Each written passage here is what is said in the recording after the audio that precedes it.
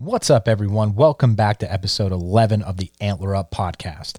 I'm Jeremy Dinsmore, and Dimitri and I have Josh Kirschner, the dialed-in hunter, on this week's show. Josh is from Arizona and is an avid backcountry backpack hunter and is also a writer, where you can find a ton of his work on his website as well as gohunt.com. And in this episode, we talk about hunting, his brand new book, Becoming a Backpack Hunter, a beginner's guide to hunting the backcountry. We also get into some tips and tricks for those looking to continue to becoming the best backpack hunter that you can be. And before we get in this episode, I want to say thank you to all of you for the support with our podcast. And those of you that have recently purchased some of our hats that were made by Shea Butler Knives. If you haven't done so, check them out over on our website at antlerupoutdoors.com. And this was so much fun to record this episode with Josh because he's such a great guy. He's down to earth and he's easy to talk to. And we get into some good stuff regarding the backpack hunting. And also, before we get into it with Josh, Dimitri and I got Mike on the phone. We do a little catch up, some kind of like the what's going on in the world right now, being all quarantined inside our houses. So how are you dealing with that, as well as just kind of like what we're up to. We talk about bows, we talk about scouting. So if you want to listen to that for a little bit, it's before we get into it with Josh. But other than that, let's get right into thanking some of our partners. And the first one up that I want to thank is going to be America's Best Bowstrings. Not only are Dimitri, Mike, and I running them. They are just awesome performance. The technology is unmatched. So you're going to get everything that you want out of a bowstring. And to go along with it, there's a 2-year warranty.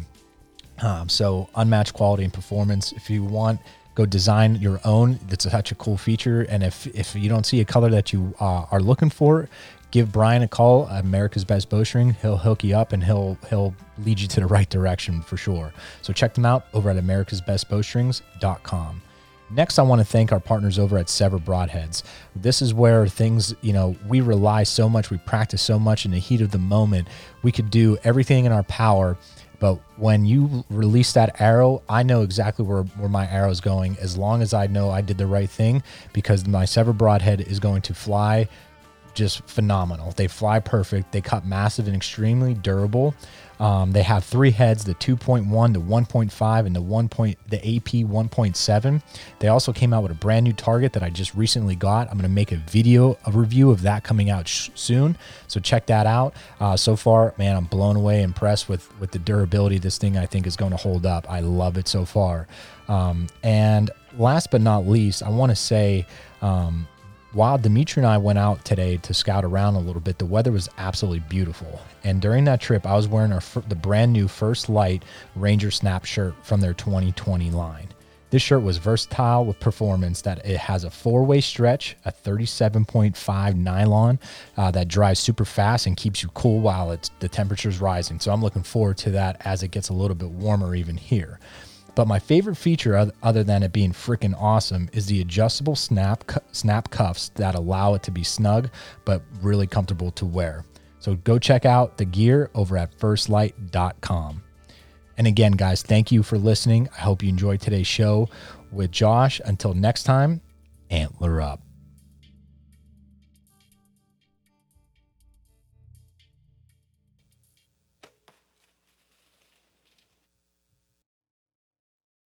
Yeah, hunkering down, right? Yeah, exactly. Yeah, I'm disobeying my wife's I guess her orders of saying like self-quarantine and don't go near people, because Dimitri's about like 4 feet away from me. We're not obeying the 6 feet rule. Yeah, that's all right. What have you been up to? I mean, I know what you've been up to, but let everybody else know. I know you have. Yeah. I mean, just trying to get the season started a little early now, being that we're in this containment type society right now, with the orders coming down from the governors, and but there's no limit to trying to get out in the woods and get some work in. And the other day I was up at my dad's, and I said, you know what, while I'm here, let's hit the woods. And the main focus of the day was just to get some bow tuning in and start airing it out a little bit, because we haven't shot at distances in a while either. So I figured while we were there, hey, let's get some work in. And, we were in the woods for a good portion of the day. And, just, as I mentioned to you guys the other day, we were just looking up potential spots to put some tree stands and, mount some cameras. And, found my first ever shed the other day. It was looked like it came off an 8-pointer, possibly a 7. I know the brow tine was kind of chipped off at the bottom there, but that was a pretty nice surprise walking through the woods there, finding my first one. So yeah, I mean, just looking at some possible areas to hunt. I know you guys got your western hunt coming up, and I talked about possibly going, and we're locked in now. My father and I are going to go hit Ohio, get an Ohio whitetail hunt in, and obviously been doing some research on that, and yeah, just trying to keep busy. It's it's a year-long season for guys like us, right? I mean, there's always something we could be doing, archery or hunting related. Yeah, I know. I think this quarantine is actually really benefiting me this year with my hunting and scouting, actually getting out. I can't stand being in the house too long, so been hitting the woods a lot more than I usually do. Jeremy and I hit a spot where an area where we normally hunt, but we wanted to dive a little bit further back into the woods. So we hit it pretty hard and saw some areas on the map we wanted to look at. So we went back and found some good sign and a lot of rubs and some trails. And then I went back actually yesterday, and I wanted to go a little bit further and wrap it around actually the total ridge and found my first shed of the year and first one I ever found. And it was a pretty nice 4-pointer on one side, similar to yours, probably a nice 8 or so. Yeah, sure. Right on the trail. Awesome. And marked a lot of potential spots for last year. But the trouble we're running into this year is trying to get away from people. I mean, we went back, this was probably almost couple weeks ago, a month ago, where I shot my buck, and we were real excited about it and wanted to dive further in and really find out the lay of the land. And it seemed every time we dove further back and, oh man, this would be a really good spot, tree stand. We went a little bit further. Oh, this would be a good, no one's walking back this far, tree stand. So that's the big issue. Man. Yep. Pennsylvania public land, that's a real issue that we're finding out. Yeah, I'm sure. And close to where I found that shed, I mean, it's a good mile, well, probably about half mile to 3/4 mile walk back from my house. So, I mean, it's a good hike back there. And when we came up upon close to where I found that shed, there was a trail that people are taking side-by-sides, probably within 100 yards of where I found the shed, so they can easily access the backside of that ridge. Sure. So another issue, and then today we went pretty far. Another spot I found on the map close to where we hunted and dove a little further back, and we got to the furthest point we wanted to, and again, there's a tree stand and 3 trail cameras right back to where we wanted to scout out. So all the areas we're finding is some decent sign, but we're finding people have found those spots as well already. The good positive thing about it is we're finding things now. So when time comes, for fall and season's open, we don't really have to spend our time diving into that area. So that's that's the positive to take away from it. So yeah.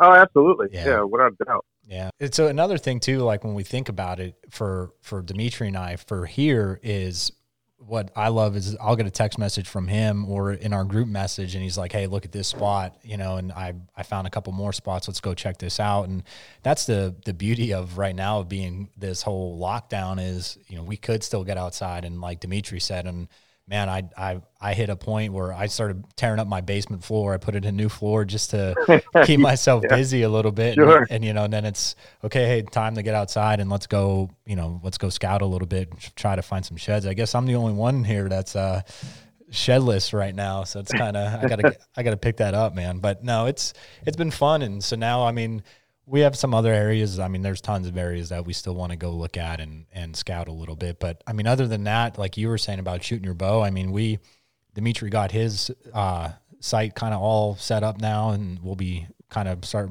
getting ready for tack. Hopefully, knock on Yeah, wood, that's still going to be happening. hope so too. Yeah, I mean we're all, I know we're all pretty stoked about that. You know, it's haven't heard anything, you know, yet. You know, you'd like to think hopefully this will slow down or at some point show a sign, you know, that it's going to end. You know, where we're not in jeopardy of having that, you know, being canceled or you know, cut out from under us, basically. Yeah, right. No, but man, I tell you what, I know we had the my bow build video up, and that was fantastic, by the way. Thanks, good dude. job on that. Thanks. Yeah, you guys did really good on that, and you know, right after I watched that, I told you, I said I went on ABB and ordered my strings for the Realm. Now I got to order my strings for the backup bow, and yeah.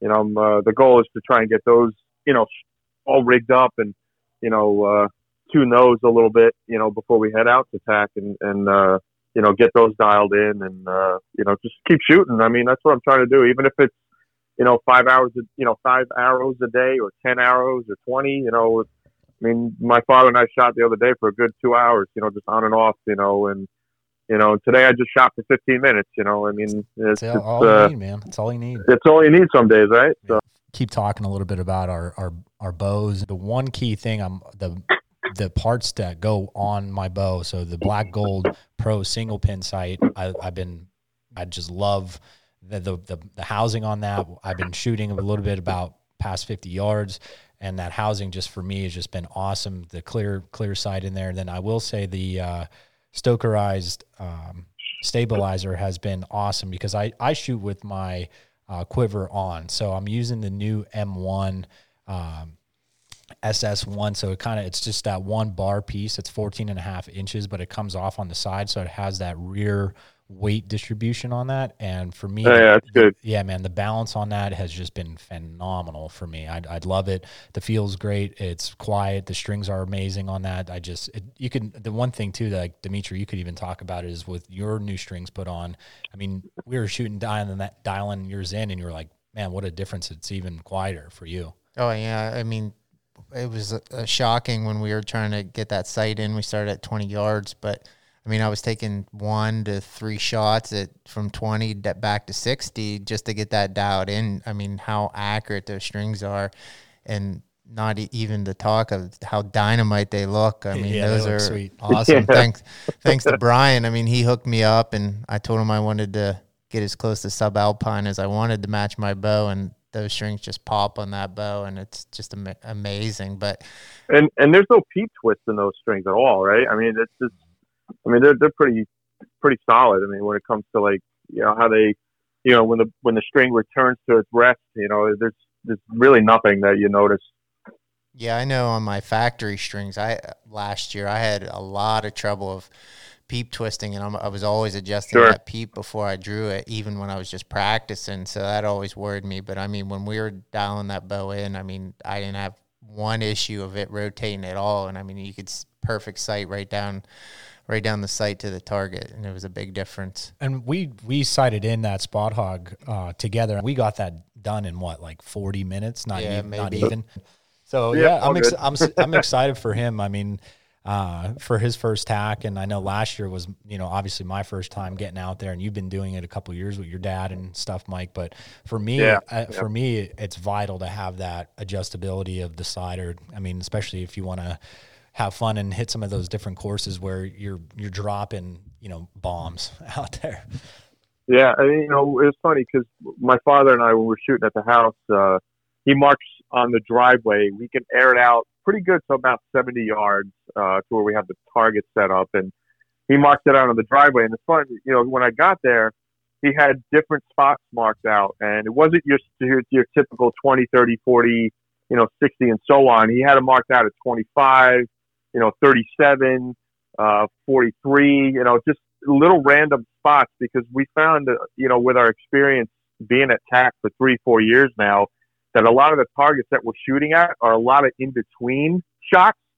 So, you know, in some instances, you know, it might not be, you know, 45, it might not be 40. So you want to try to kind of learn how to, especially with a single pin, you know, just see where it aligns up. So that's what we were working on the other day, in you know, in terms of just sighting in, just getting prepped for for tack, Right. and it was actually really helpful, because he was right. I mean, a lot of the targets that we did find, no matter what the course you're on, the average yardage is probably between 40 and 60.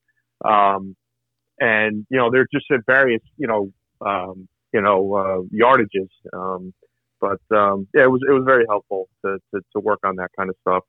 Yeah, and this year is going to be my first year with the thumb released. I was always growing up. Oh, you go. Yeah, you go. Yeah, so I always, used the strap release and going to the thumb release to the Cobra Harvester this year, but that release is dynamite, so pretty excited about that and get a little bit more comfortable with that. So new stuff coming this year. Yeah. So one thing too, I mean, we're going to get into this podcast shortly with Josh from the Dialed In Hunter, but I mean, he just came out with a new book called Becoming a Backpack Hunter, and I gave it a read. I read that within 3 days. It's very well written. But right now, like how Dimitri and I were talking on our scouting trip today about our packs getting ready for our Western trip, and I'll be running the Exo Mountain Gear K3 4800. I didn't get the bag yet. I already have the frame because I have the 1800 day bag, but I'll be getting the 4800. And Dimitri's kind of still looking at picking out his bag. But I know, Mike, you just got a new bag as well, right? Yeah, I went with the Erbelstock Little Brother, the G1 Little Brother pack, and it comes with almost like an endo frame that you can put on the insert to kind of make it a little bit more rigid. I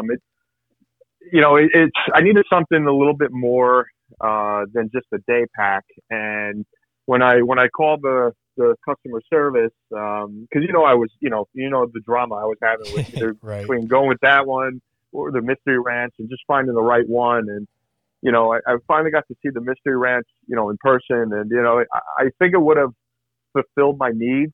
It just wasn't for me. It just wasn't comfortable on my back, and I don't know if maybe it's because I have a shorter torso or whatever the case. And so I decided to go with something actually a little bit longer than what the Mystery Ranch Treehouse was. And so I called them up and I said, hey, this is what I'm looking for, and I'm looking to not only use it as a scout hike type backpack or even just on a 3D shoot, but for long term, for a couple of days at a time.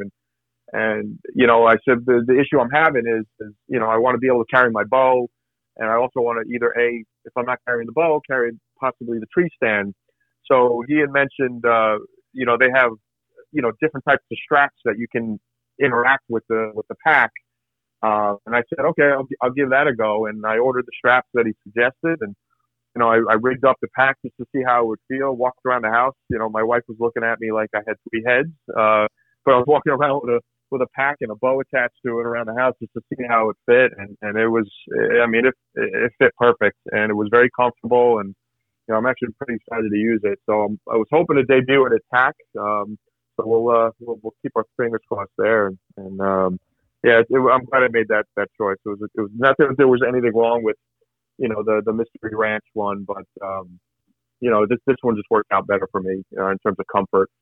And that's what it's all about too. I mean, we'll get into that with Josh here shortly, but you'll hear from his experience, and we talk about it, is the more practice you have with your pack and the feel of it and just getting that it is part of you, basically, the better off you're going to be. Like, even for me, I've been taking that K3 frame pack with me, even if I put some things in it just to, one, get a little bit of a workout, but then two, just to get comfortable getting used to that, to make sure I have it set up at the correct spots that I need to have the shoulder straps and everything like that, just because it is. And Josh talks about that. It's very important, because if you're unstable while you're walking, you could trip, fall, whatever. And if, and your pack plays a part in that, as well as your fitness. So that's something for me, like you, I wanted something to be a little bit more versatile than just a pack. So Right.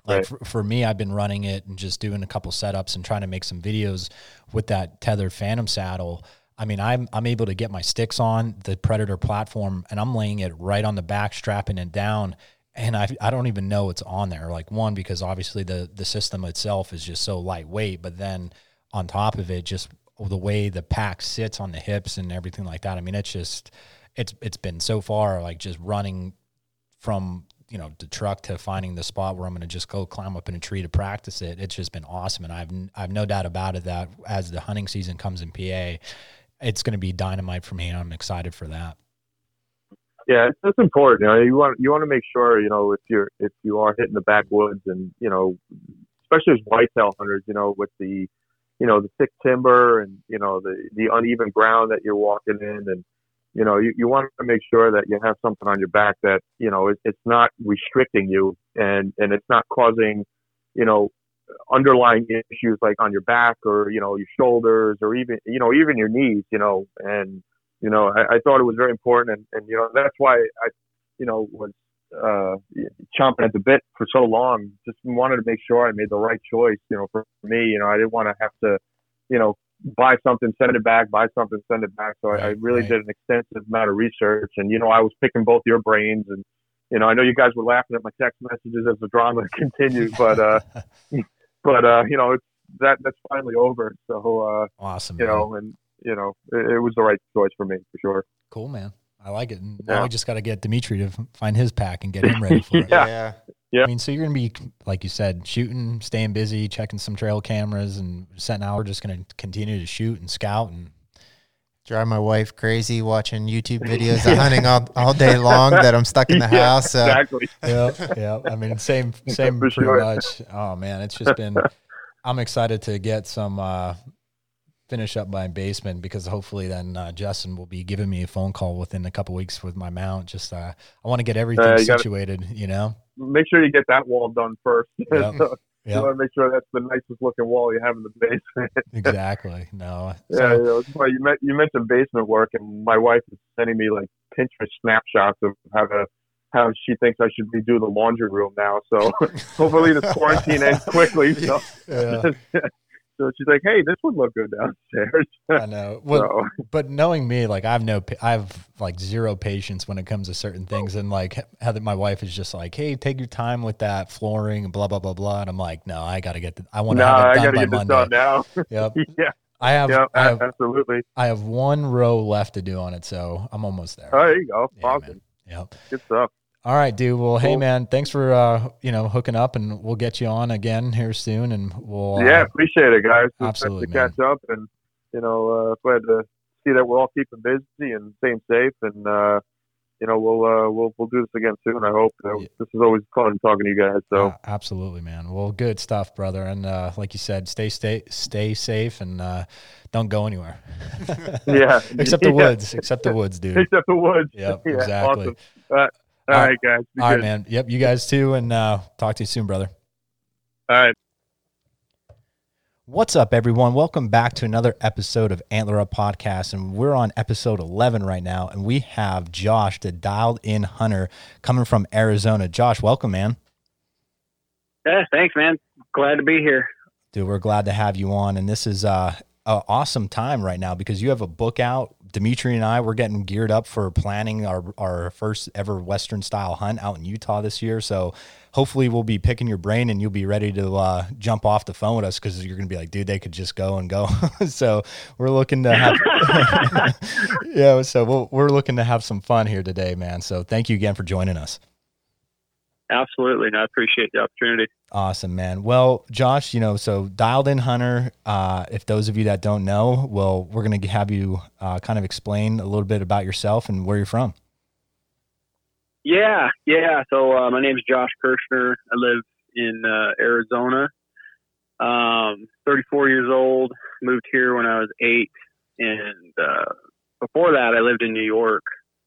And those two things are completely different worlds if you haven't experienced both of those places.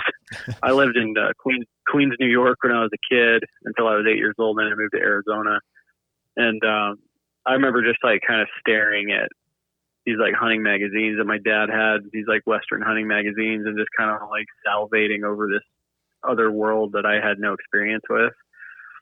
And then we moved out to Arizona because my mom's family was out here. Okay. So I got to go on my first deer hunt when I was 9. My dad drew a deer tag, and I still remember like first deer I ever saw and stuff. And ever since then, we've just been, addicted to the outdoor lifestyle and fishing and hunting and everything like that. And then kind of fast forward, hunting for me when I was a kid was more like your annual deer camp type of deal. Yep. And it didn't really extend past that. Like, we didn't live in the country or anything like that. We lived in the city, so it's not like I could walk out my back door and go hunting. You know, we all wish that. And then, yeah, for sure. But then when I got older, mid-20s or so, I was like, you know what, man, I just like really want to like learn more about this and try to get better. And so that's what I did. I started caring a little bit more about my health as well, like what the food I was eating. So the whole game meat thing was appealing to me. And I just dove in head first. Went my first season that I really went after it. It was a bear hunt, and I picked that. Like, people are like, why if you follow any of my stuff, I am just absolutely geeky about black bears. Yep. You got stuff going on right now, some videos for preseason scouting, right? Yeah. I'm just scouting for an upcoming spring tag here in Arizona. So, but like, the reason the bear hunting thing, I don't know, man, it felt like the most wild thing I could do. Like, the only thing, like, I don't want to sound like an adrenaline junkie or anything like that, but the only thing I ever hunted before that was deer. Right. And if I'm being honest, unsuccessfully, for years. So I learned from a very young age, like, that phrase, hunting is more than a filled tag or whatever. Like, that was all I knew when I was a kid. So went on a bear hunt, and we actually saw my first bear. And ever since that point, I was like, I just had this like just relentless drive to like fill my first bear tag. And then once I did fill my first bear tag, I was just like, I just need this more in my life. You know what I mean? Yep. Like, and I just turned into a junkie after that. That's awesome.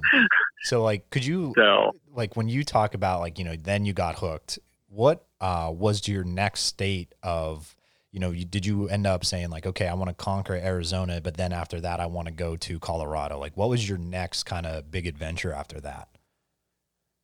Yeah, you know what, man, I had really no intentions of going out of state. I thought Arizona was so big to me, like, and I think it was just because of my adolescence mentally as a hunter, right? Like, I felt like, there's no reason for me to go out of state. I need to be successful here first, right? You know what I mean? And like figure out my home turf, if you will. Yeah. But then as the years went on, like Arizona, what drove me out of state was elk. Because in Arizona, we are blessed to live in the elk country that we do. There are some absolutely world-class bulls here, just dropping elk, with that comes really hard to draw tags. Yeah. So throughout my whole life, when I really got going into hunting, right, like 5-6 years, I'm going. And I never drew an elk tag. And I was like, you know what, man, screw this. Like, I can go to Colorado on an over-the-counter hunt, and I'm just going to go do that. I don't care if it's a worse hunt. Like, people would say, oh, Colorado is really hard, blah, blah. And I'm like, I don't care. I just want to go learn. Right. And that's what I did. And that's how I went on my first out-of-state hunt. And that actually was my first extended backpack hunt. Before that, I had only done like 3-dayers. And then that Colorado one was a 10-day hunt. So nice. You just kind of spoke to about every PA hunter about chasing elk. I mean, it's like that for us. I'll probably never draw a bull tag here, but I'll put in a tag every single year for it. But I mean, that's kind of like what Dimitri and I mean, honestly, that's kind of my mentality, where it's like, man, I've been putting in for the last like 8 years, it seems like. And, I'm like, you know what, screw it. Like, I want to do a little bit more adventure. I want to get out there. I want to put something on my pack and like head out west. And we got lucky because, like I said, a buddy of mine, Tim, I grew up actually in the same town, never knew him. just through social media, and we're like, dude, I took your cousin to prom. Like, it was just like this weird connection that we had. Mm-hmm. And so, we kind of hit it off, and we had him out a couple weeks ago. He brought some elk with him, and we were like, all right, let's plan our trip. And then now we'll be going out to Utah in August. Yeah, and I think that's the right attitude to have. I mean, you wanted to go to Colorado just for the experience. You weren't looking to be successful in that first hunt, and that's kind of the attitude that we're having with our first Western hunt, is we just want to get out there and just experience it and enjoy the landscape. And, if we are successful, then that's great. But I think that first hunt, we just want to kind of get our feet wet and just enjoy the process of getting out there. Oh, absolutely, man. And then, I mean, for you guys too, like someday, hey, you might draw that elk tag where you are, you know what I mean? Yeah. But what'll be cool though, how I always looked at this was, okay, I live in Arizona, this trophy elk state. When I draw a tag, I want to kind of semi know what I'm doing. But then there's elk and waited 20 years on elk. Right. Whereas you just go on these over the counter hunts that are offered throughout the West. And yeah, it might be a little tougher, you know what I mean? Whether it's from super rough country, or you're dealing with hunting pressured elk, whatever it is. All of that aside, you can have an amazing hunt. And there's plenty of hunters that are successful on those hunts every single year. But with that, you're going to get the tools that you need to capitalize on those hard to draw tags. Right. Does that make sense? Yep. Yeah. Yep. Awesome, man. Well, one more thing before we start getting into, I want to talk about your book. How could you talk about your 2019 season just real quick before we get into that? Oh yeah, sure. 2019 was killer, man. We did Arizona's archery deer season. It opens in January, and we get the privilege of hunting mule deer and coos deer with our bows during the rut. It's a beautiful time of year. The highs are 60s, 70s, the lows are kind of in the 30s. And the deer are rutting, and it's incredible. So that's awesome. That's how I started deer. I shot a coos deer at, I think it was at 60 yards towards the end of the season. So I was done for the year in Arizona as far as deer was concerned. So for me, I look at that and I'm like, oh, now I can put more time into bears. Yep. So yeah, I went all through the spring, had a couple close calls. I had a bear at, one time I had a bear at 8 yards, got to full draw and just had branches in the way. And didn't have a shot, it's kind of how bow hunting goes sometimes. Another time I called in a bear later in the year, a month or so later, I called in a bear to 40 yards. And it was just one of those things where it's you just got to take one more step, that's that classic, was about to get to full draw, and then he winded me and took off. And then I did go to Utah last year, right after that. So now, timeline wise, we're in August. Spring bear here runs through from March through July. So we'll go out to Utah, first high country mule deer hunt ever. Brother went out with me. We packed in above tree line, camped at a high country lake. It was every single direction you look, it's like a painting up there. Just unbelievable looking. Awesome. And then the big, giant, fuzzy rack mule deer are a plus as well. I saw more bucks on that hunt than we saw over 50 bucks in the first day and a half that we were there. And some really, really big bucks. And long story short, I ended up missing 6 times at the same deer. Turned out, I brought my bow back from Utah to get it looked at. Turned out I just beat the living heck out of it, and a bunch of stuff was out of whack. I ripped the pipe out of my sight, my rest was off, my third access was off. Damn. Which makes sense because I was shooting those high country hunts. A lot of times you're shooting steep angles and stuff. but anyways, that comes with the territory. After that, I came back home for like a week, and I ended up shooting a bear in late August with my rifle. And that was because I packed out a bear the night before that and had my bow on my backpack, and it was getting knocked around, and I was having flashbacks to Utah, and I was like, you know what, I'm just going to take the rifle out this morning and I'll shoot the bow when I get back to camp, you know? Yep. And then, right after that, I was home for like a couple of days, and I went to Colorado for another high country mule deer hunt, and shot a buck on the 6th day. That was an incredible hailstorm at 12,000 feet. Wow. And we packed a buck. Yeah, unbelievable, man. Packed a buck back to camp, and packed up camp and had a really heavy pack via headlamp, and drove home. So that was my early season, and then came back home. Brother and dad had deer season, shot a couple of really nice bucks at the end of October. They did. And then November, my dad drew a late tag. We shot a nice 5-point bull on that hunt. And that kind of lines out 2019 for me, man. Yeah. Awesome, Sorry man. for running off there. Yeah, dude, that's phenomenal. Congratulations to you and your brother and your dad. That's just a year to remember. Yeah, thanks, man. Yeah, it was pretty cool. And the deer my brother shot, that was his first deer actually ever. And my dad, that was his first bull. So Wow. it was pretty cool. That's freaking awesome. Well, go you guys, Yeah. man. That's awesome. Well, hopefully this year will be the same. Hopefully. Yeah, one could hope, man. Well, I just want to say, you just recently this past week came out with a book called Becoming a Backpack Hunter, A Beginner's Guide to Hunting the Backcountry. I've been seeing a lot of people post about it on social media. I got it. I read it from, front to back already. So do you want to tell us a little bit about your book and how you got the idea to write it? Yeah. So not a lot of people know this, but originally that was supposed to be an online course.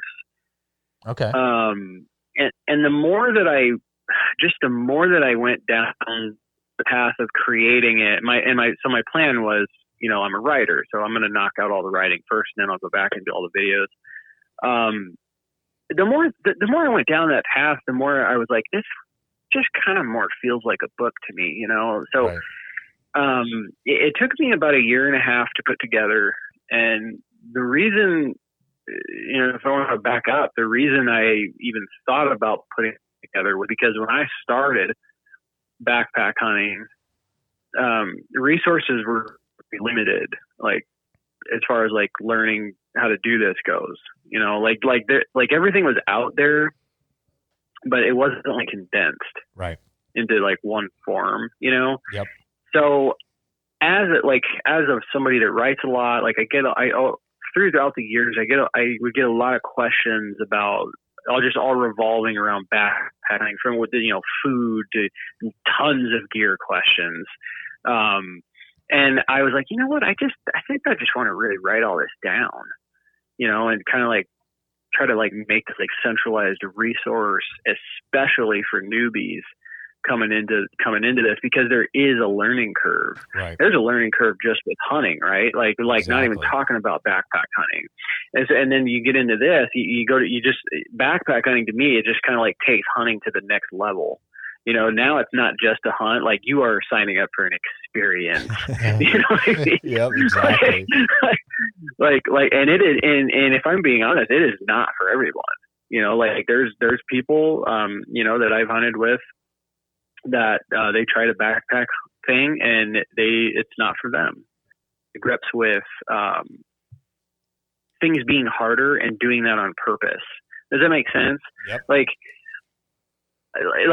I get made fun of this sometimes, but like I've got some friends and I'm like, look, I would rather hike 5-6 miles in somewhere and hunt 3 bears than hunt like right off the road and hunt 20. Right. You know what I mean? Yep. It just, there's a whole nother level. There's a whole nother me. And I'm not like an old man by any means, but the older I've gotten, things have kind of turned it into more about the how rather than the what, if that makes sense. Yeah.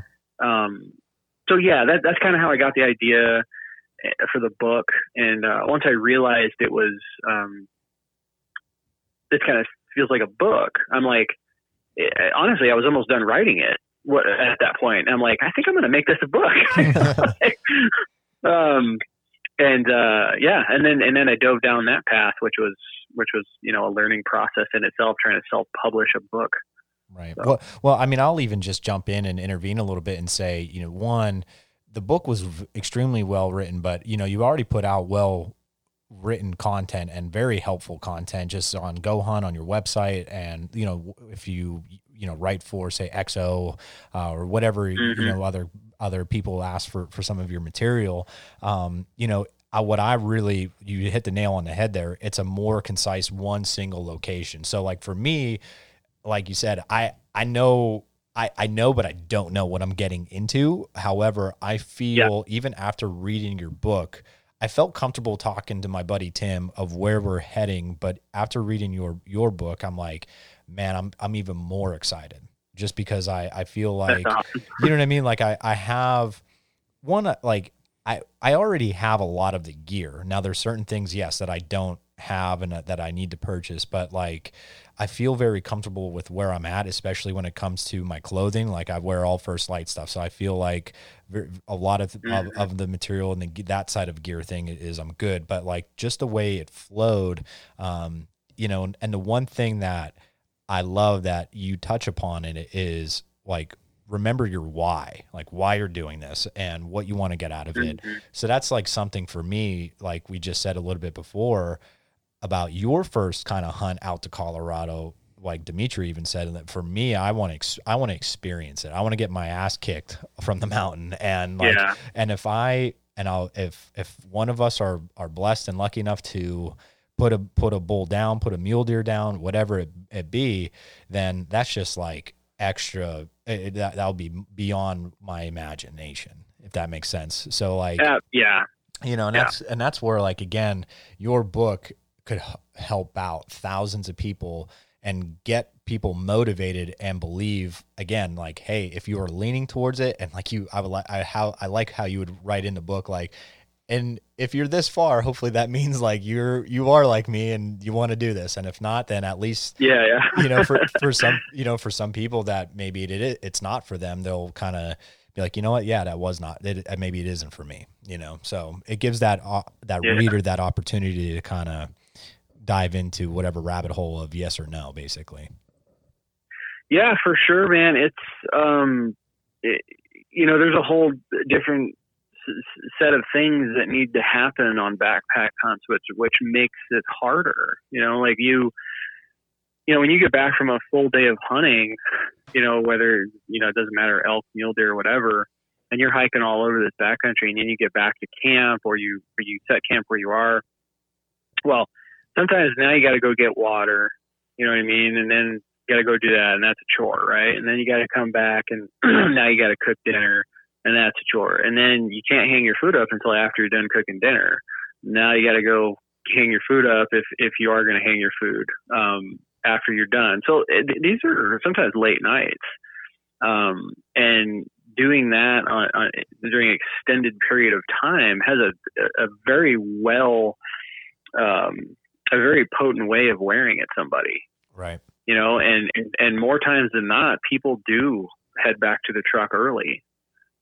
Like it just, like there is something inside of you. It's natural, like when you're facing, a tough hunt and you feel like you don't even know what you're doing and stuff. And like, why am I even doing this? I question your sanity. It is incredibly easy to say, warm hotel bed sounds pretty nice right now. You know what I mean? And I'll be, dude, I've done it. You know what I mean? Like I've given in, but I tell you, like every single time I've ever done that, I've regretted it. Right. And the longer you do this stuff, the more you won't do that, cause you realize it's just not worth it. Just suck it up, dude. It's like, this, like when you're sitting there and it's adverse weather or you're having, the hunting's tough. What you need to realize is this is what you signed up for, right? Yep. Like you asked, like all year long, you sat at home just like fantasizing about this experience. Well, what you're going through at the moment is a byproduct of the experience. Like it comes with it, Yep. right? So I just say soak it all up and just embrace it.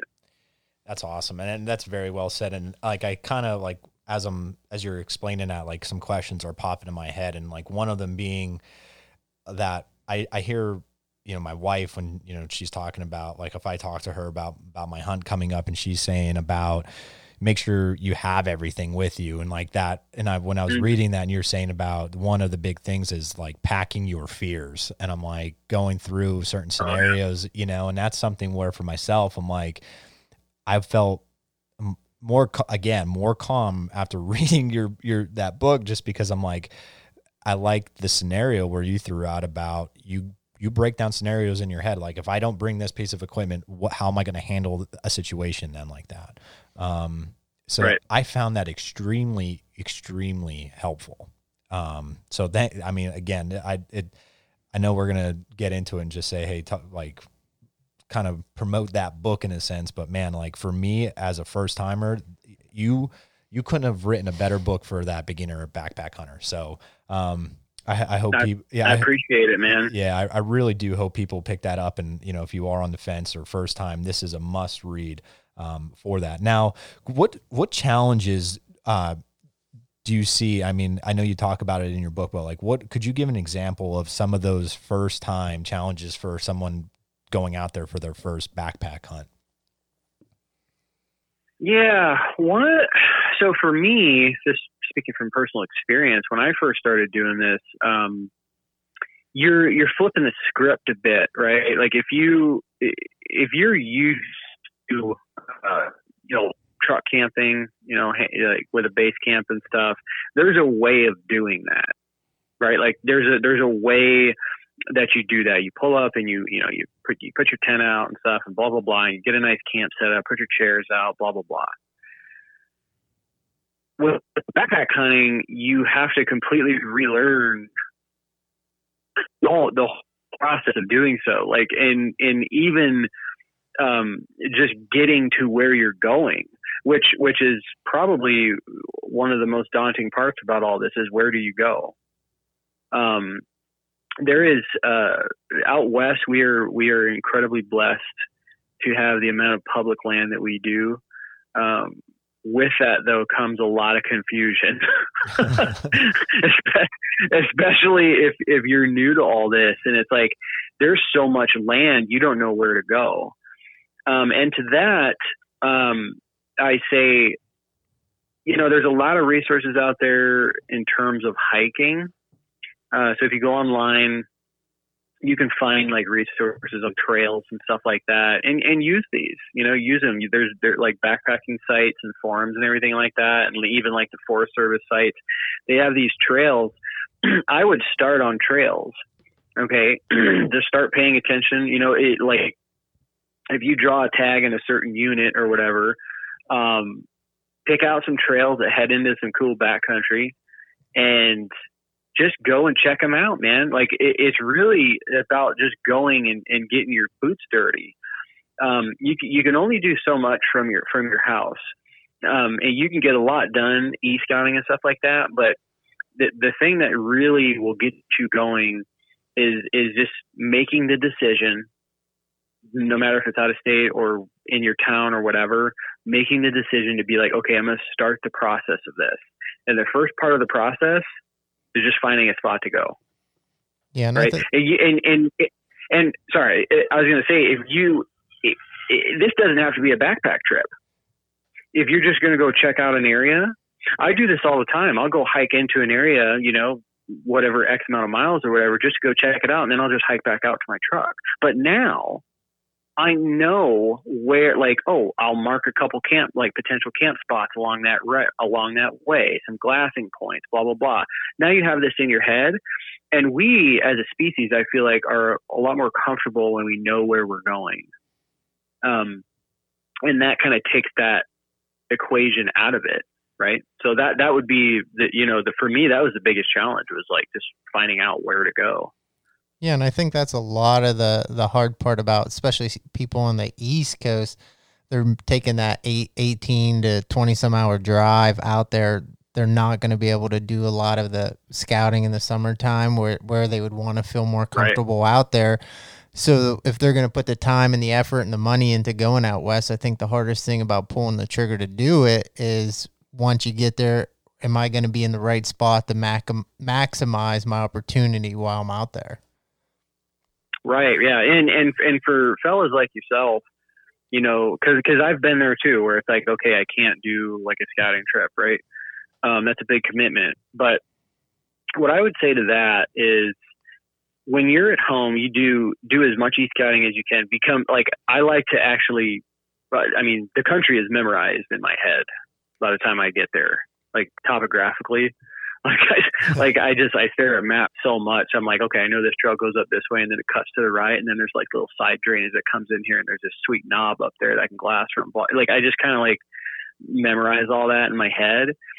But if you can't make it out, what I would do to alleviate a little bit of stress, if you want to call it that, is put your gear to use when you're at home. I'm sure that there's some areas that you guys can camp or something like that. Like, when I started doing this, I didn't know what it was like to sleep in a backpacking tent or anything like that. So what I did is I literally would like load my backpack up, put it in my truck, like just like I was going like on a backpack hunt, right?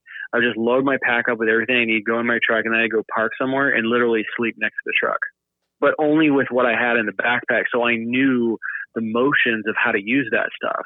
And if you know the motions of how to use all that and you familiarize yourself with your gear, there's not going to be any questions about that when you get out there. You're not going to be like sitting there fumbling around. Oh, I can't remember how to put my tent up or anything like that, right?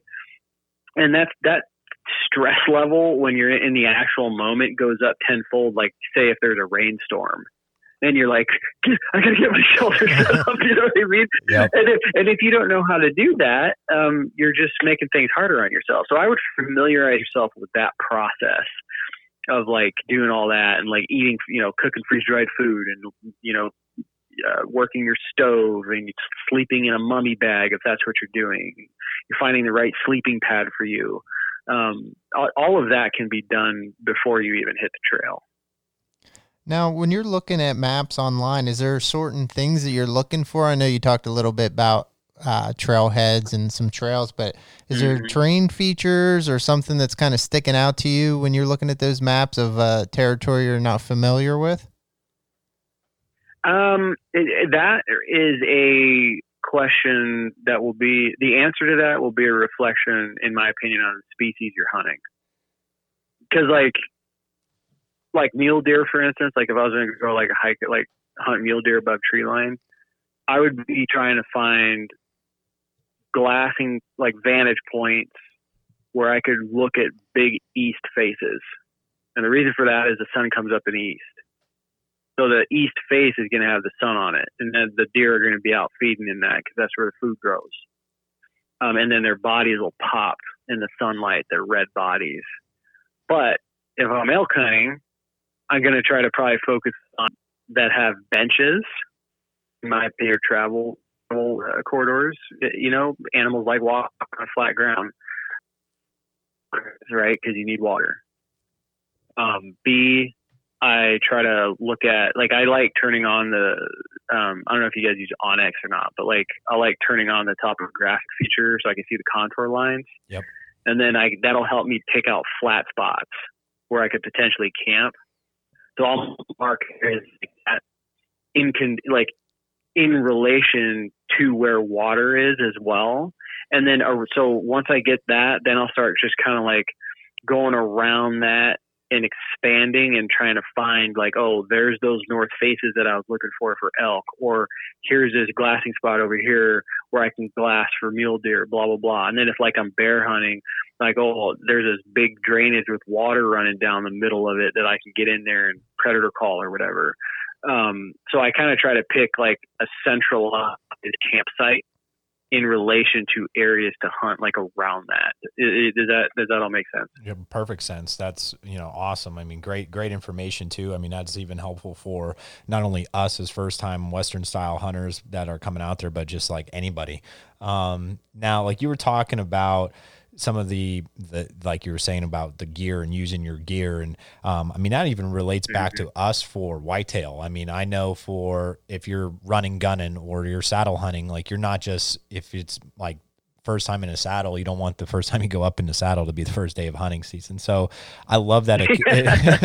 I love that it like, it's just, it's the same principle, just to a different scenario, and for me, what I like about that is if I could kind of incorporate that with my family, and I love that, like today, even like today, just getting used to having that exo pack on my back is, like whenever today to get outside for my daughter, she's 6, and we took a little walk around the one state park that's down the road from us, and there's a big lake, and so we just kind of did the lake loop, and I threw that pack on just to feel, put some weight in it, just to walk around and get a little bit of a workout as well with it. But it's just to get familiar with the equipment that I'll be carrying out there.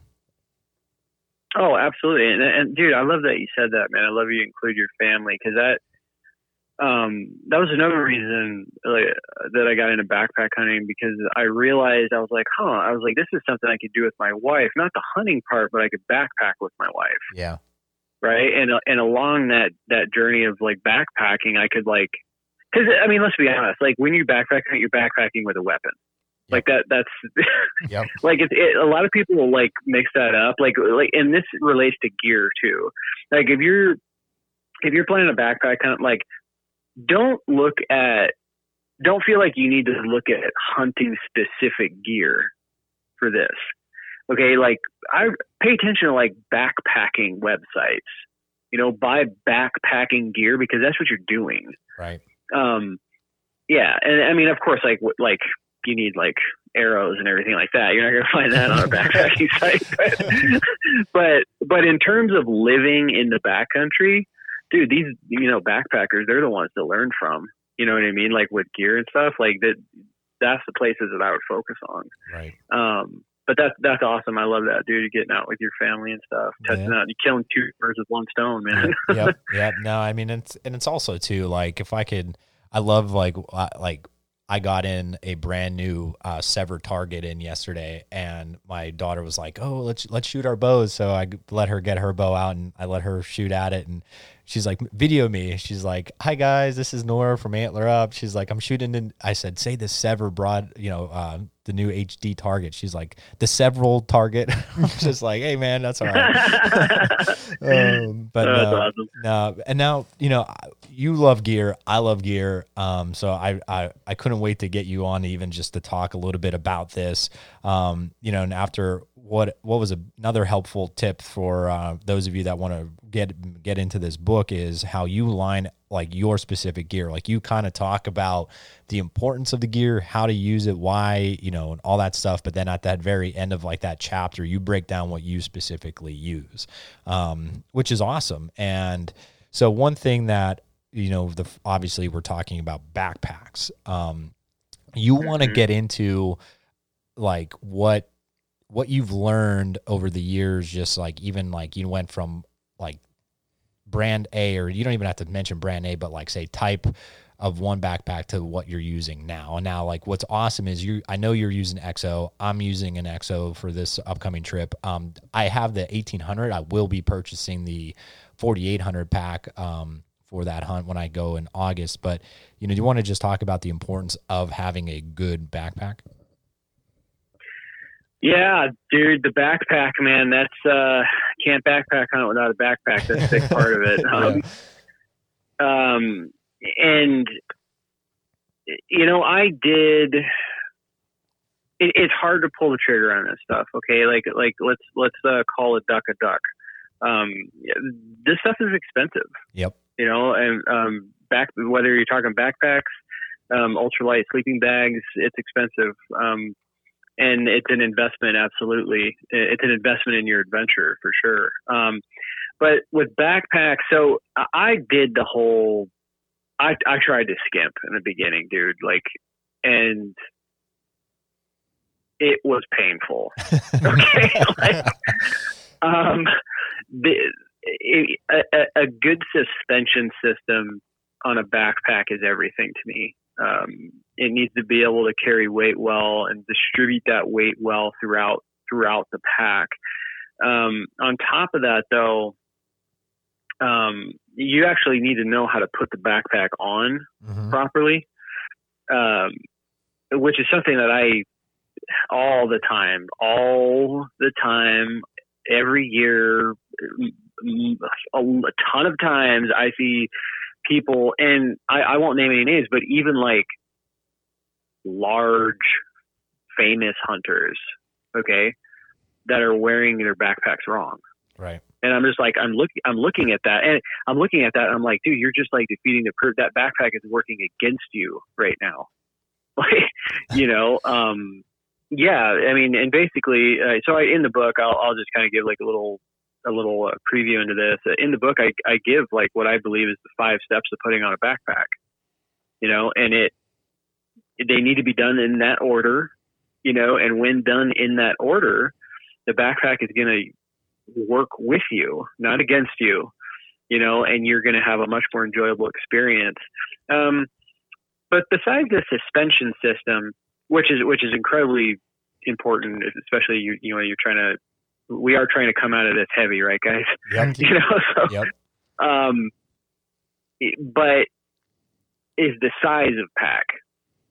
That was something that perplexed me a bit when I first started out. Okay. Was how big of a backpack do I get, right? Because in the beginning you're like, in the beginning you're just like, how do I take everything I need with me in the first place? You know, you just like, you think you're going to need like a U-Haul on the back of on your back. That's what I thought about. Like that's exactly what I would picture myself thinking like 6 years ago. Like, yeah. Oh my gosh, what did he? You know, is he bringing like you said, a U-Haul back there or what? Yeah, for sure, man. But so like a good rule of thumb that I like to throw out is 1,000 cubic inches per day you're planning on being out. And that number is flexible. This is flexible with depending on how much of a minimalist somebody wants to be or not be. You know, if you want to bring the kitchen sink with you, you can absolutely do that. You know, you're going to need a bigger pack though. But that's a good rule of thumb, man. Like if you're going on a 5-day backpack hunt, you know, I'd say at least a 5,000 cubic inch pack, and that'll get you going for sure. Right. So that's awesome. And then, you know, we talk about the next part, I guess, would be one thing that I am still, I have some, like I have a sleeping bag and I also have a tent. But you know, what are some things that somebody that's looking into this, like, so like, just pick me for an example, whitetail hunter, you know, I first time coming out there to be up in the mountains and kind of pack my way into things and sleep somewhere and that side of an effect. But what should I be looking into for a tent? Like, I'm kind of, like I said, I ended up buying one from Slumberjack. I got a single person tent, something that's just, you know, the price was there, you know, with some of the discounts that I have and everything like that with some Leo Adventure stuff. So like, I'm like, I'm going to test it out. And if it works out, great. And if it doesn't, you know, what are some things that people should be looking at in as far as a tent is concerned? So tents or shelters, they are, goodness, there's a lot of range with these. Yeah, I know. So if you're claustrophobic, okay, if you tend to be claustrophobic, I would stay away from things like bivy sacks. Or there's even some one-man advertised tents that you just might feel very cramped in. So how I like to look at it is a 2-man tent is absolutely perfect for one person. like you'll have enough room to sleep. You got some room on either side of you to put like, you know, your phone, or, you know what I mean? Like, you put your boots down here, blah, blah, blah. There's room to put your stuff in, and you don't feel like the world is like caving in on you. And there's also, okay, so you have dual wall shelters, which have like a rain fly on them. Okay. This is totally up to you. Right. You know what I mean? Like, Yeah. this is personal preference. Like, there's single wall shelters, there's double wall shelters. I personally like double walls a little bit better because I believe they breathe better. You know, get as much condensation. On single wall shelters, you'll tend to get condensation and stuff like that. Right. So if you're doing like a single wall shelter that's very small, you might wake up and, you know, have some drops, you know, on your sleeping bag or on your head. Like, but I mean, the most important thing about all this is don't get too like wrapped up in like brands and stuff like that. If you're just starting out, like, get what you can get so you can get out there. That's the most important thing. Like you can rack up a bill real fast on a shelter. Right. And yeah, I mean, I remember, dude, I used to carry a 7-pound tent with me. And I loved that thing, dude. Like, I strapped it to the outside of my pack. The weight was awful, but when I got in there, man, there is, you know, Living as large. far as like livability. Yeah, absolutely. Lots of livability. That's something to consider. That's kind of what I was talking about earlier. Like, how much is livability important to you? Are you looking to use a tent as a kind of a hangout area a little bit during the day, or are you like, no, I'm just sleeping in that and that's it? Right. Yeah. Right. And then the other thing, I'm sorry. No, you're good. The other thing to consider is the country that you're hunting in. Like, if you're hunting in very steep country, flat spots can be hard to come by. So certain shelters are not going to do well in that country. You're in stuff like that, you're going to be like digging out a deer bed or something like that. You know what I mean? So like, you need to like have like something narrow.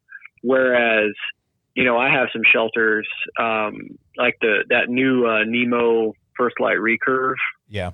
That thing's rad, man. I really enjoy that shelter, but it has a large footprint. Right.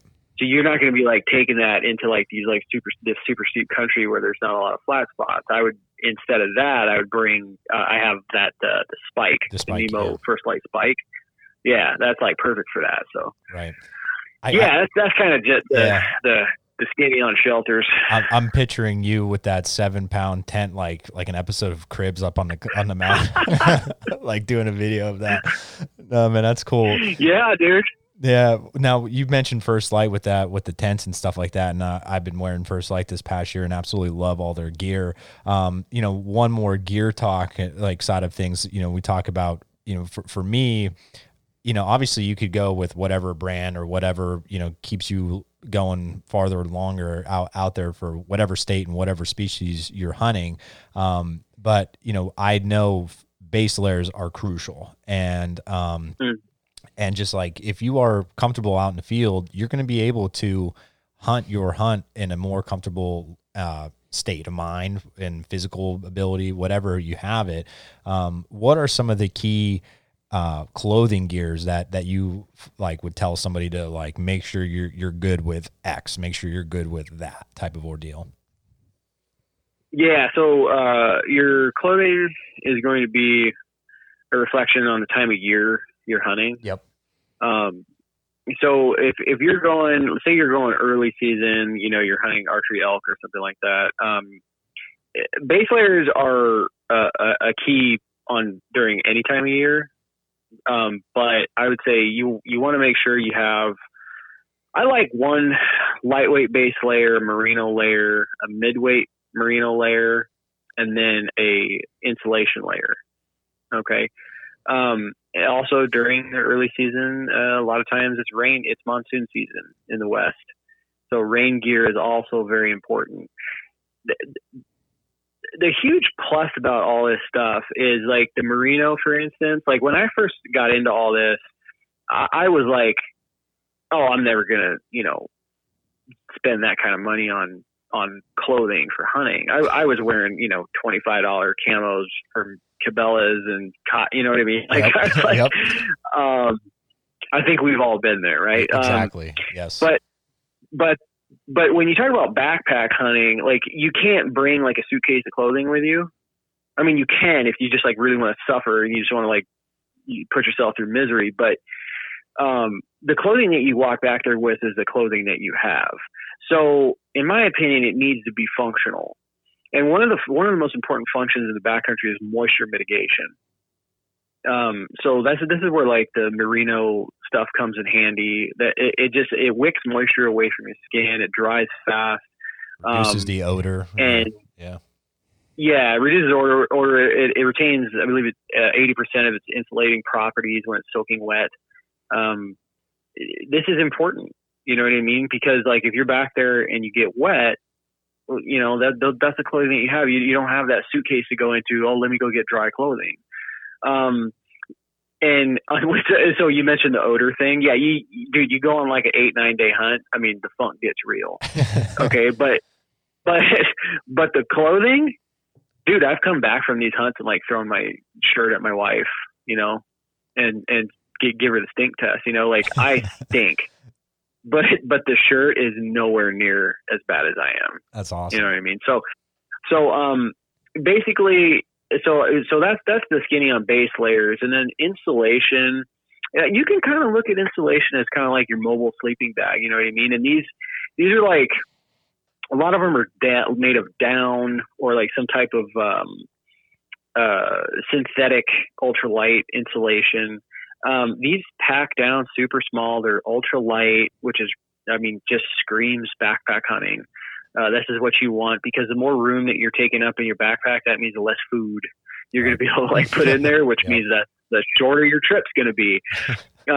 Which is it's kind of a side tangent to mention is the only thing that's going to change in your backcountry system, aside from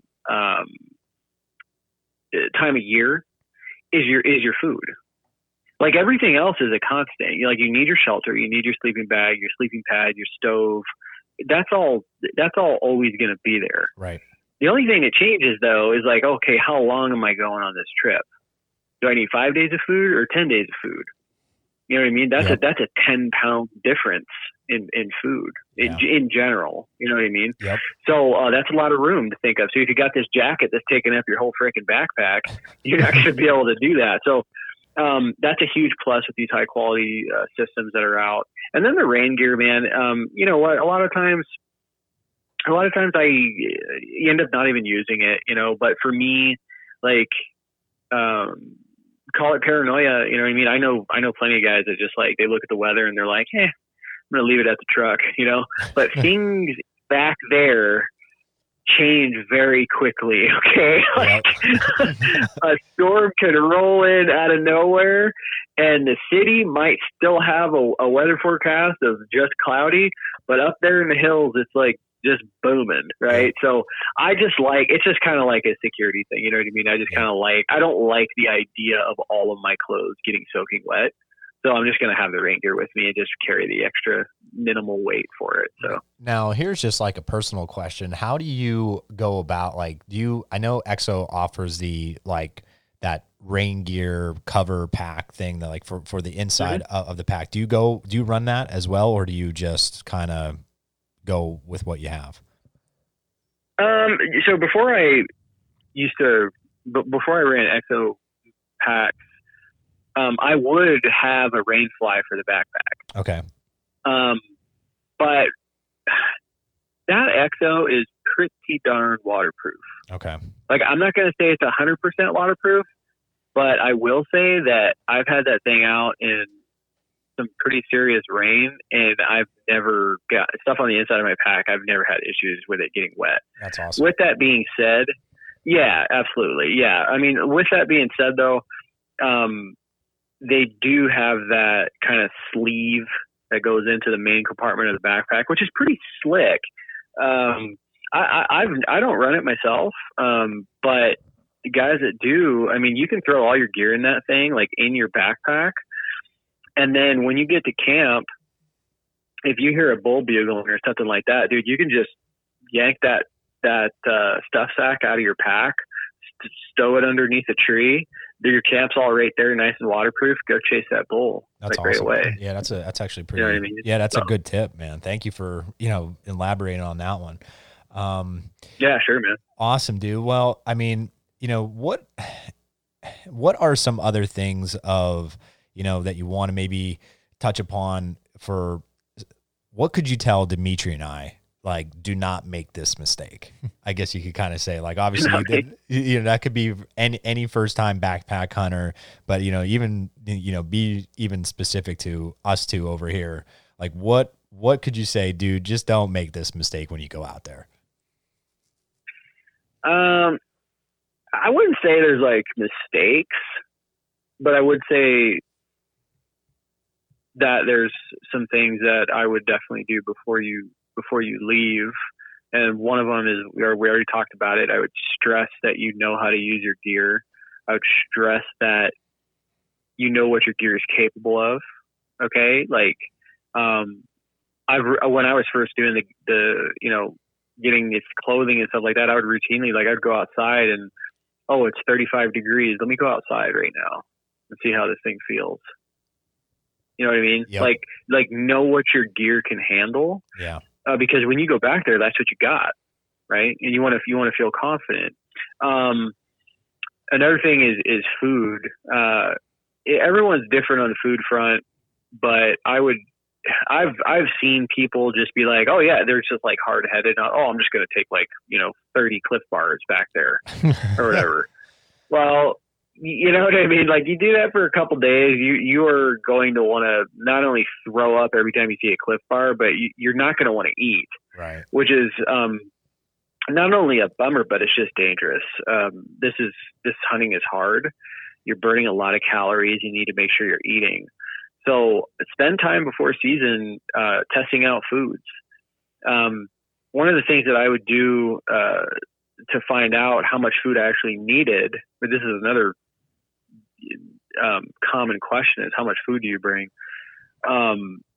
This varies from person to person, but I would bring too much food on purpose. Okay. Like if I go say you're going on like a day hiking trip or whatever, which is, similar, we'll say it's similar to backpack hunting. Right. Bring too much food with you and just eat what you think you need, right? Like, eat when you're hungry. And then when you get back, write all that down. Like what you ate and be like, okay, was I hungry after I ate all this? Was I satisfied? And that'll kind of give you like a kind of scope on how much food you actually need. Cause we don't do that, right? Like in our day-to-day lives, we're not like, some people do, but, we don't know exactly how much food we need to be satisfied. And the thought of being miles from the truck and miles even further from the nearest Burger King, you need to know what you need for food. And then, man, on top of the food thing, I would just say, be realistic with your expectations. Yeah. Be honest with yourself. This stuff is, there's an element of fear to it, which I think, hunting is a very masculine thing, right? Like it's like a manly thing to do. Yeah, I'm gonna go in the backcountry. You know what I mean? Yep. And some people don't talk about this, the element of fear, and it's very real. Like laying there. When you're laying there in the middle of nowhere and it's pitch black and you hear something walking around, your heart is going to beat. I promise you. Okay. Because your brain is going to play a lot of tricks on you. It could be a deer that's walking around, but your brain is telling you that's definitely a bear. You know what I mean? Like Yep. That's definitely a bear. He's going to come in here and just chew on me. Right. Yep. What I'm getting at is it's okay.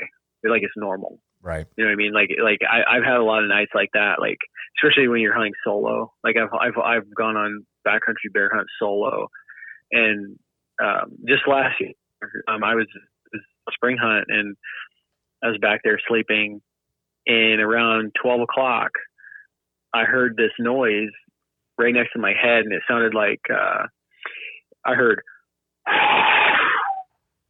a breath on my head. Oh, geez. At like 11 and 12 at night, so I was just like, all right, grab my, and I usually go on backpack hunts. I have a pistol with me. Yep. So I was sleeping with my vestibule open that night so I can get some airflow. So I was just sitting there, had my handgun, is like looking out the door, just waiting to see this big black thing walk by. Right. Turned out it was a fox. And it was just like, he scared, my shelter scared him, and he was mad, and he started squawking after that, and he walked off.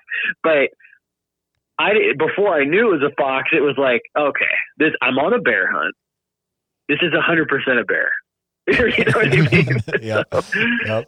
So, yeah, man, just like it's okay, man. If you go out there and you don't, if you're not successful, that's okay too.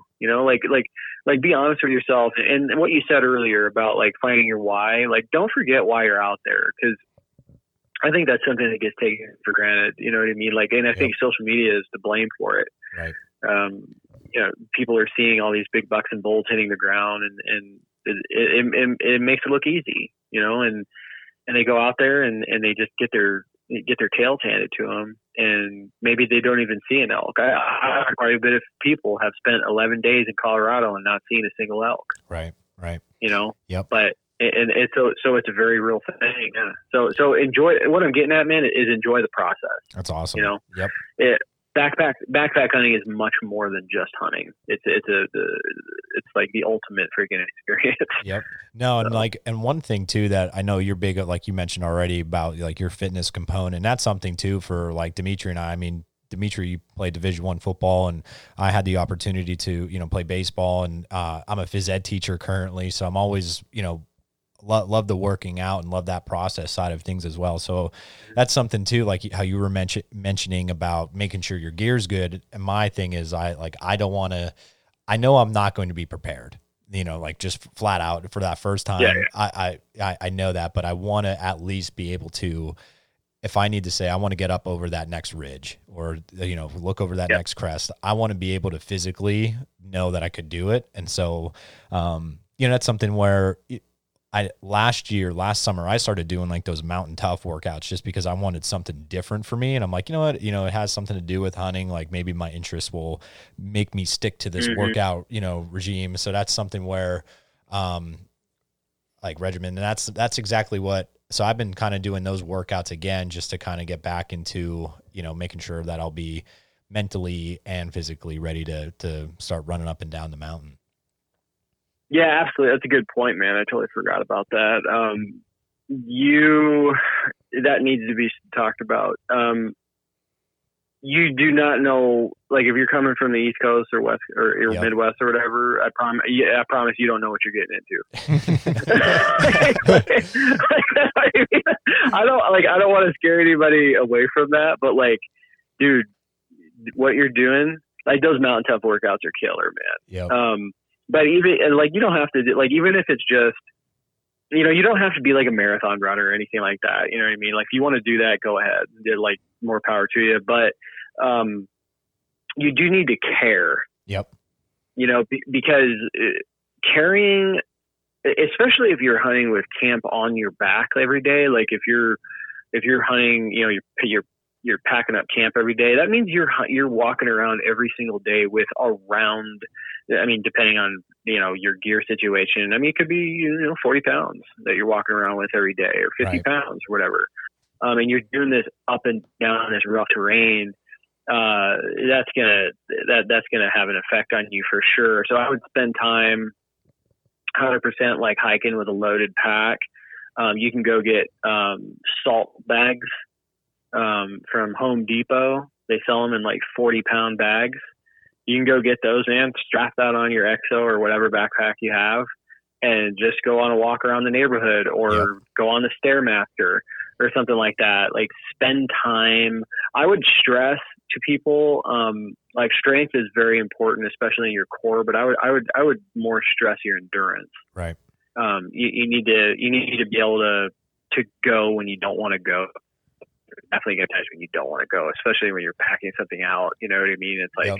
When that's something you feel like your legs are jello. Yeah. And that's something too that like those workouts kind of like allude to is in a sense, like, I used to love doing like the powerlifting stuff and getting like lifting as much weight as I possibly can, just even for that one rep, where like now I'm like, Sure. dude, I would rather just like put, get in a, if I'm deadlifting, just throw some like 225 on and just see if I could rep that, thing like for 20 reps solid, and just give myself and then do some pull-ups, like just to do certain things like that where I'm working on that strength, but it's also that endurance as well. And then, I love doing the, like, okay, if I go do that, then I got to go run like a quarter of a mile or a half a mile. And like you said, like my body's not built to be a marathon runner.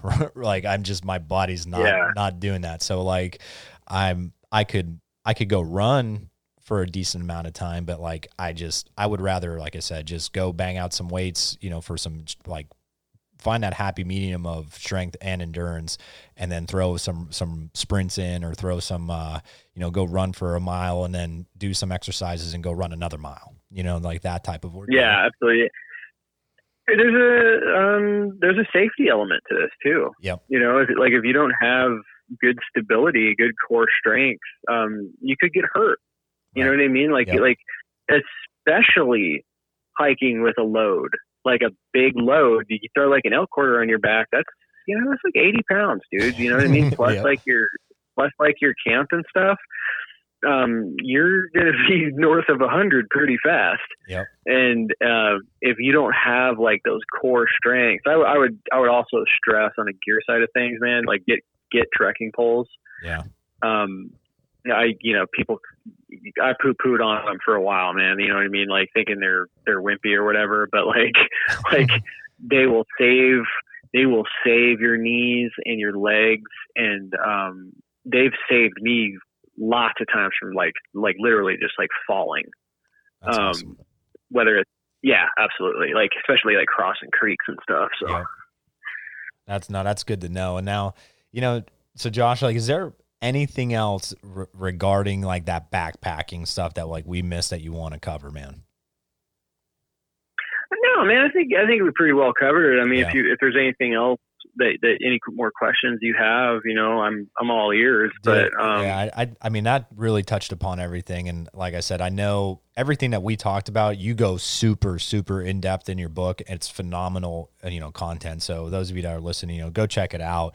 Or before even we get off, we'll give you guys the details on that book and like where you could find some more content. But, now looking forward to, like we, talked about early on, like right in the beginning of the podcast, you had a phenomenal 2019 season. What are some of your goals or some of your plans for 2020? Obviously now, like, this coronavirus is throwing things in a loophole for right now, and hopefully the fall we'll be getting back on our feet for everything. But what are some of your goals or some of your plans for 2020? Man, dude, yeah, I'm so you mentioned earlier, like I've been out quite a bit past couple weeks, scouting. I drew a archery spring bear hunt here in Arizona. That is like number one priority for me right now as far as hunting goes. Really excited about that, man. I drew this tag I think I drew it like 4 or 5 years ago. So it's really cool, like getting to go back in all these areas that I haven't seen in a while. And, you learn a lot in 4 to 5 years. So there's that too. Like I was less of a bear hunter back then, like now I know quite a bit more. So, kind of going into it with a fresh mind is really cool. But aside from the spring bear and the whole bear hunting thing, man, that takes up most of my year here in Arizona. I mean, cause you can hunt bears here 9 months out of the year. That's awesome. So most of my year gets taken up. Like if I don't really go like, I'll scout a little bit for deer here and there, but most of the time, like I'm scouting for bears, and then I happen to come across like a deer spot, like while I'm doing that, and I'm just like, I'll write that down for January. Yep. But other than that, though, really, really looking forward to. I'm planning on going back to Colorado this September coming up here for high country mule deer. I got bit by that bug real bad last year. I went on 2 high country mule deer hunts, and they were my first ones, and I was like, this is amazing, dude. Like, and I don't know if it's because it's more like up my alley, because like we do a lot of glassing here in Arizona, right? So like high country mule deer is very glassing focused, right? But it's all the awesome things. You know what I mean? It's all backcountry stuff. It's glassing. It's big velvet bucks, bow hunting. I mean, it's amazing. Plus, man, like, just like I wish it was next month already. I just, you know what I mean? It's like, I'm telling you what, dude. Yeah, dude, the scenery is ridiculous. That's like amazing. you, I feel like you need to pinch yourself. Like when you're seeing some of this stuff, you know, like it just doesn't seem like it's real. But yeah. Aside from that, yeah, I'll get a bear tag in Colorado too.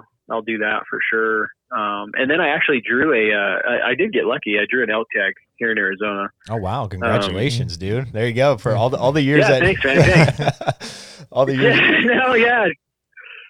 That's awesome. It's it's a late archery hunt, so it's not during the rut or anything. Which I did that on purpose. That's the tag I wanted. I actually have my daughter is due in June, so I wanted to try to spread my hunts out a little more, yeah, you know, like yeah. after that. Hey, congratulations. Yep. Yeah, congratulations to you guys. Thanks, man. Thank you. So yeah, late archery bull, man, freaking awesome. Can't wait. That's the first time. This is going to be the first time my brother and I ever have an elk tag together. It's always been one or the other. Like he has a tag and I'm with him, or I have a tag and he's with me. So this is going to be first time we're elk hunting together on the same hunt. So that's pretty awesome. Excited about that, man. Good stuff, man. So yeah, so you got a lot of stuff going on then for 2020, and then obviously your book, you know, that you have out now, and you know, do you have any other new material that you're working on? Obviously, you don't have to like say what it is, but is there more things in the works for you? I mean, right now, man, I'm just like the book literally just came out like a week ago, so I'm kind of like just really soaking up it actually being done. Yeah. Like a year and a half, you know what I mean? Like yep. it's hard to, it's kind of weird for me to be like, oh, I don't have to work on that anymore, you know? Yeah. So, aside from that though, man, I'm just really writing a ton of articles I write a ton of articles for Go Hunt, write for Bow Hunting World Magazine, Bear Hunting Magazine. I'm just trying to keep that going, you know, and write as much as I possibly can. So that's awesome. Well, and you just got a new bow, so you got to work on your bow to get all doctored up and tuned up and get rolling. Oh yeah, you bet, man. Yeah, dude, I love new bows. We all do, man. No, that's awesome. I mean, I tell you what, the new primes are great bows. My dad's getting a new Black 3. He's pumped about that, and he's cool. Yeah, he's still on the fence about if he wants to go fusion or if he wants to go Cypher for the riser, but he definitely wants to go grizzly for the limbs. He just, you know, he loves that new grizzly color. Yeah. So yeah, that's pretty awesome how you can like customize it. Pretty cool. Yeah, no, I will say their finishes are top notch too. Like their finish on their bows are just phenomenal. Heck yeah, man. Yeah, I agree. Yeah, awesome stuff, dude. Well, you know, before we get off, Josh, you know, where can people find more about you and find your book and all that stuff?